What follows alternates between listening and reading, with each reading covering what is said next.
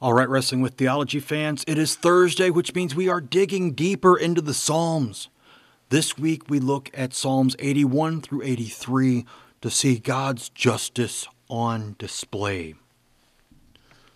Now, as we start with Psalm 81, the superscription has one of these tunes that is used on a couple of the Psalms. But remember, a lot of the superscriptions don't even have the tune names on them. But this one is Gittith, and it's listed for the tune for Psalm 8. O Lord, my Lord, how majestic is your name in all the earth. That one by David. For Psalm 81 by Asaph. Sing aloud to God our strength. Shout for joy to the God of Jacob. And then one of next week's from the Psalms of Sons of Korah, Psalm 84. How lovely is your dwelling place, O Lord. All of them have this idea of being from Gittith, which, at our best guess, has something to do with the Philistine city of Gath. But that's as close as we get to anything here, as to something permanent. But that can make sense with Psalm 8, if that was somewhere around the time of David defeating Goliath, who was from Gath. Is Asaph wanting something like that in Psalm 81? Well, let's find out. Psalm 81, to the choir master, according to the Gittith of Asaph. Sing aloud to God our strength. Shout for joy to the God of Jacob. Raise a song, sound the tambourine, the sweet lyre with the harp. Blow the trumpet at the new moon, at the full moon on our feast day. For it is a statute for Israel, a rule of the God of Jacob. He made it a decree in Joseph when he went out over the land of Egypt. I hear a language I had not known. I relieved your shoulder of the burden. Your hands were freed from the basket. In distress you called, and I delivered you. I answered you in the secret place of thunder. I tested you at the waters of Meribah. Hear, O my people, while I admonish you. O Israel, if you would but listen to me. There shall be no strange God among you. You shall not bow down to a foreign god. I am the Lord your God, who brought you up out of the land of Egypt. Open your mouth wide, and I will fill it. But my people did not listen to my voice. Israel would not submit to me. So I gave them over to their stubborn hearts, to follow their own counsels. Oh, that my people would listen to me, that Israel would walk in my ways. I would soon subdue their enemies and turn my hand against their foes. Those who hate the Lord would cringe toward him, and their fate would last forever. But he would feed you with the finest of the wheat, and with honey from the rock I would satisfy you. So far, Psalm 81. So this is definitely a psalm for rejoicing, as especially in the first 3 verses, Asaph calls for all kinds of instruments to come forth in the praise of God. And why do we praise God? Well, he starts off in verse 5, going through the exodus and deliverance of Israel from slavery. Therefore, God can say in verse 10, as he says over and over again throughout the Old Testament, I am the Lord your God who brought you up out of the land of Egypt. Asaph stops here, but we go on, out of the house of slavery. That's the beginning of the 10 Commandments in Exodus 20. It is many times where God wants to bring his people back to a knowledge of who he is and why he deserves their prayer, praise, and thanks. Because this is what it all boils down to. At the time of this psalm, there was strange gods. The Israelites were bowing down to foreign gods because Solomon had started that by building altars and temples to the gods of his pagan wives. So verses 9 and 10 again, there shall be no strange God among you. You shall not bow down to a foreign god. I am the Lord your God, who brought you up out of the land of Egypt. Open your mouth wide, and I will fill it. It's the first commandment right there. You shall have no other gods before me. What does this mean? We should fear, love, and trust in God above all things. But that's not what the Israelites are doing. They're judging everything to be an acceptable substitute or helper for God. But God doesn't need a helper to save you. God does it all by himself. And he begs his people to listen to him, to return to him in repentance, and to be what he has called them to be. But they refuse. So in verse 12 he says, I gave them over to their stubborn hearts to follow their own counsels. Paul picks up this idea in Romans chapter 1, beginning in verse 24. Therefore God gave them up in the lust of their hearts to impurity, to the dishonoring of their bodies among themselves, because they exchanged the truth about God for a lie, and worshipped and served the creature rather than the Creator, who is blessed forever. Amen. For this reason God gave them up to their dishonorable passions. For their women exchanged natural relations for those that are contrary to nature. And the men likewise gave up natural relations with women, and were consumed with passion for one another, men committing shameless acts with men, and receiving in themselves the due penalty for their error.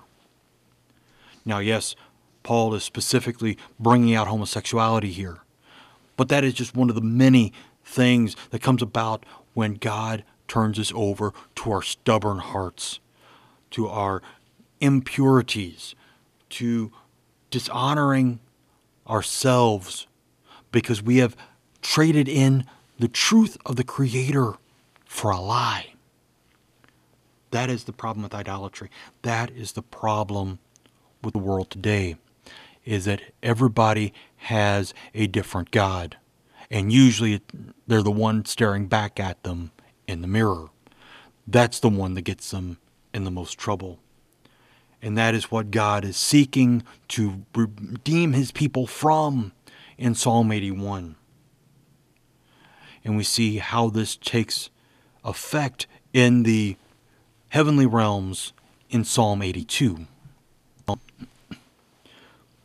Psalm 82, a psalm of Asaph. God has taken his place in the divine council. In the midst of the gods, he holds judgment. How long will you judge unjustly and show partiality to the wicked? Give justice to the weak and the fatherless. Maintain the right of the afflicted and the destitute. Rescue the weak and the needy. Deliver them from the hand of the wicked. They have neither knowledge nor understanding. They walk about in darkness. All the foundations of the earth are shaken. I said, you are gods, sons of the Most High, all of you. Nevertheless, like men, you shall die and fall like any prince. Arise, O God, judge the earth, for you shall inherit all the nations. So far, Psalm 82. God takes his place in the council of the gods, which, really is an empty room, right? Because he is the only true God. So the question is asked, does God truly judge unjustly? Or is it our sinful pride that distorts his judgment? Well, we know God works all things for good for those who love him and who keep his commandments. So God truly doesn't judge unjustly. There are times it seems like it to us, that he has put us in places that we can't possibly get out of. But truly, if we look at it from an outside perspective, 99 times out of 100, we're the ones who put ourselves in that position. So who's the one that's unjust? It's us, blaming God for the problems we create. Verse 5 parallels over into Hosea chapter 4, verse 6. Asaph says, they have neither knowledge nor understanding. They walk about in darkness. All the foundations of the earth are shaken. Hosea says, my people are destroyed for lack of knowledge. Because you have rejected knowledge, I reject you from being a priest to me. And since you have forgotten the law of your God, I also will forget your children. What happens when our unjustness makes us the gods that we wish we had? God leaves us alone. And that is truly the definition of hell, where we are outside of the presence of God.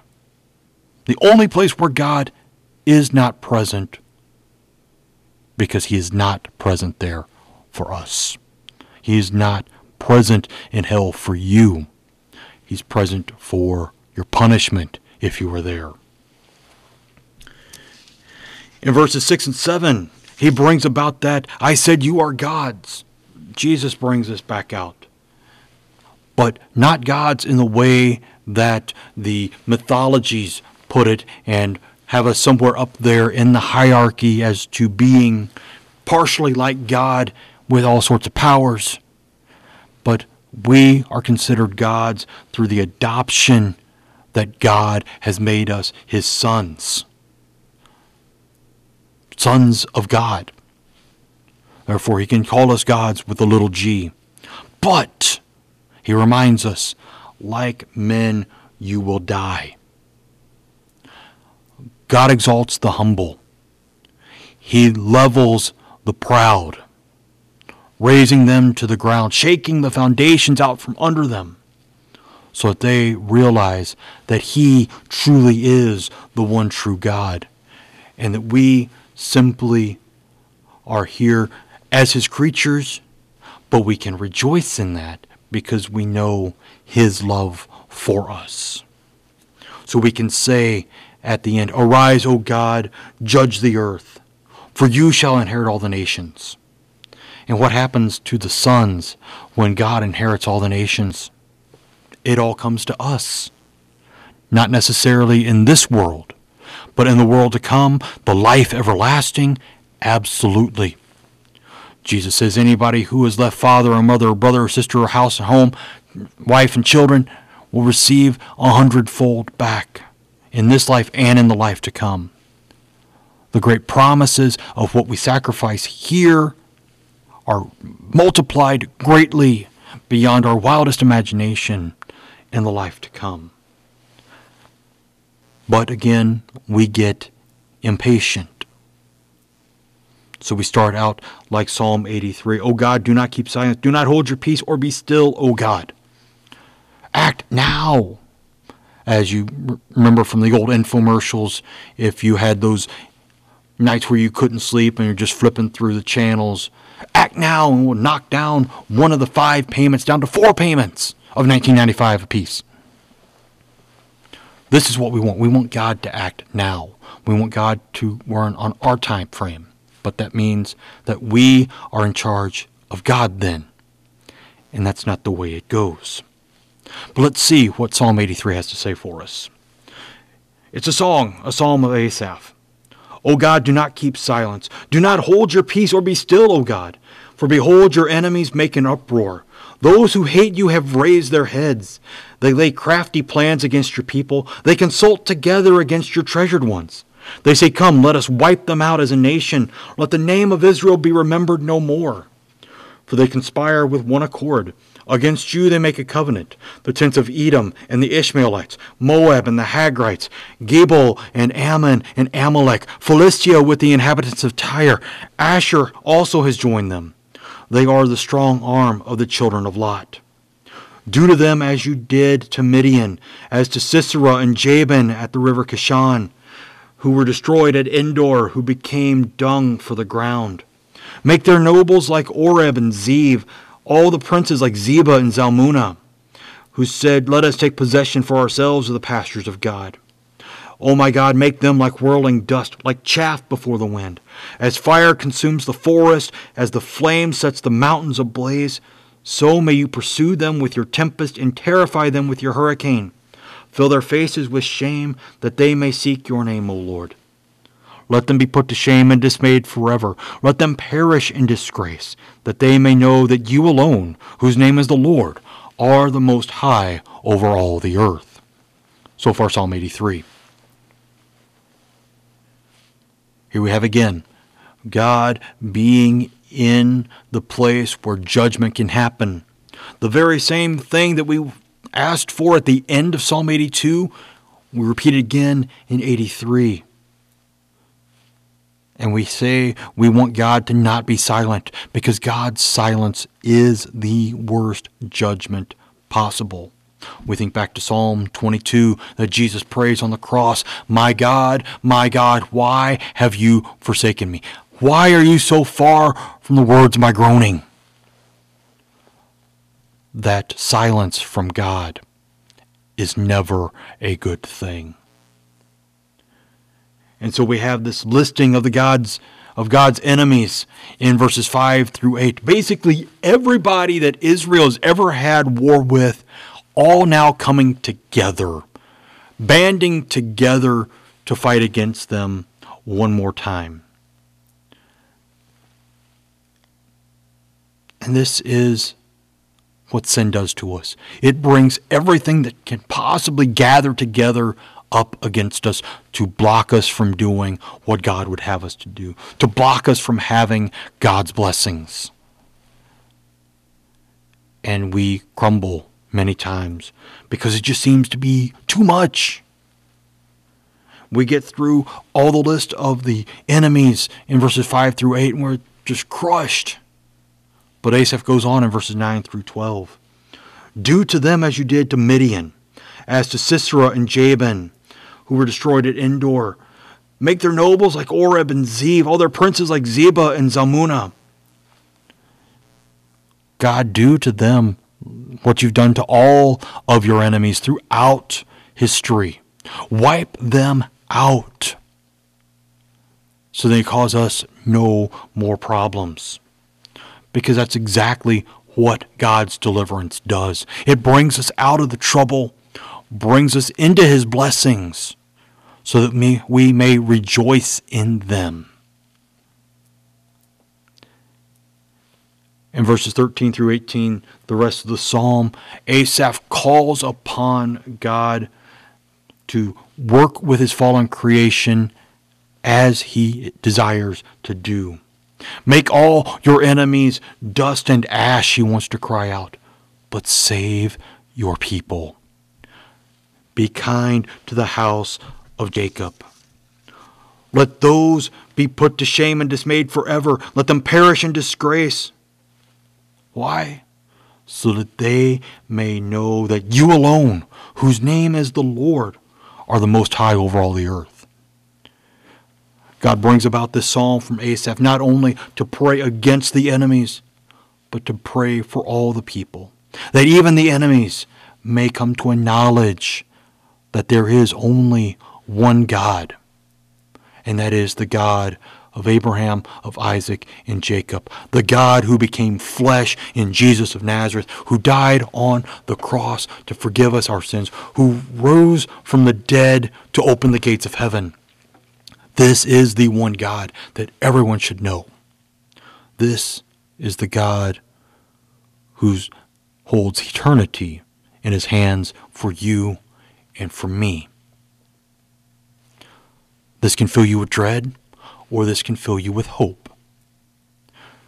Are you one in the list of the enemies? Or are you one who has been adopted through baptism and have been called a God, little g, because you are a son or daughter of God? That brings you great comfort. Being on the enemy's side brings you great dread. And I pray that everyone listening is on the side of those who have been called by God through baptism to be sons and daughters of the Most High. And that will do it for our Digging Deeper this week.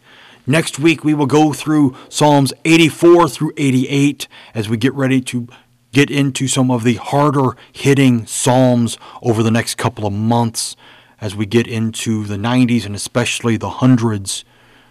There are some very lengthy Psalms coming up, not only because there are so many verses, but there's so much stuff to dig into. And that we will enjoy doing, because that's what we've been doing all through Psalms. The first 83 so far, we've enjoyed digging into them. We'll enjoy digging in to the last 67 as they come to us. But until next time, this is Pastor Doug Minton, thanking you for digging deeper with me, asking you to be here next week so I may help you dig deeper into the Psalms once again to help equip you to wrestle with the theologies around you today and always. Amen.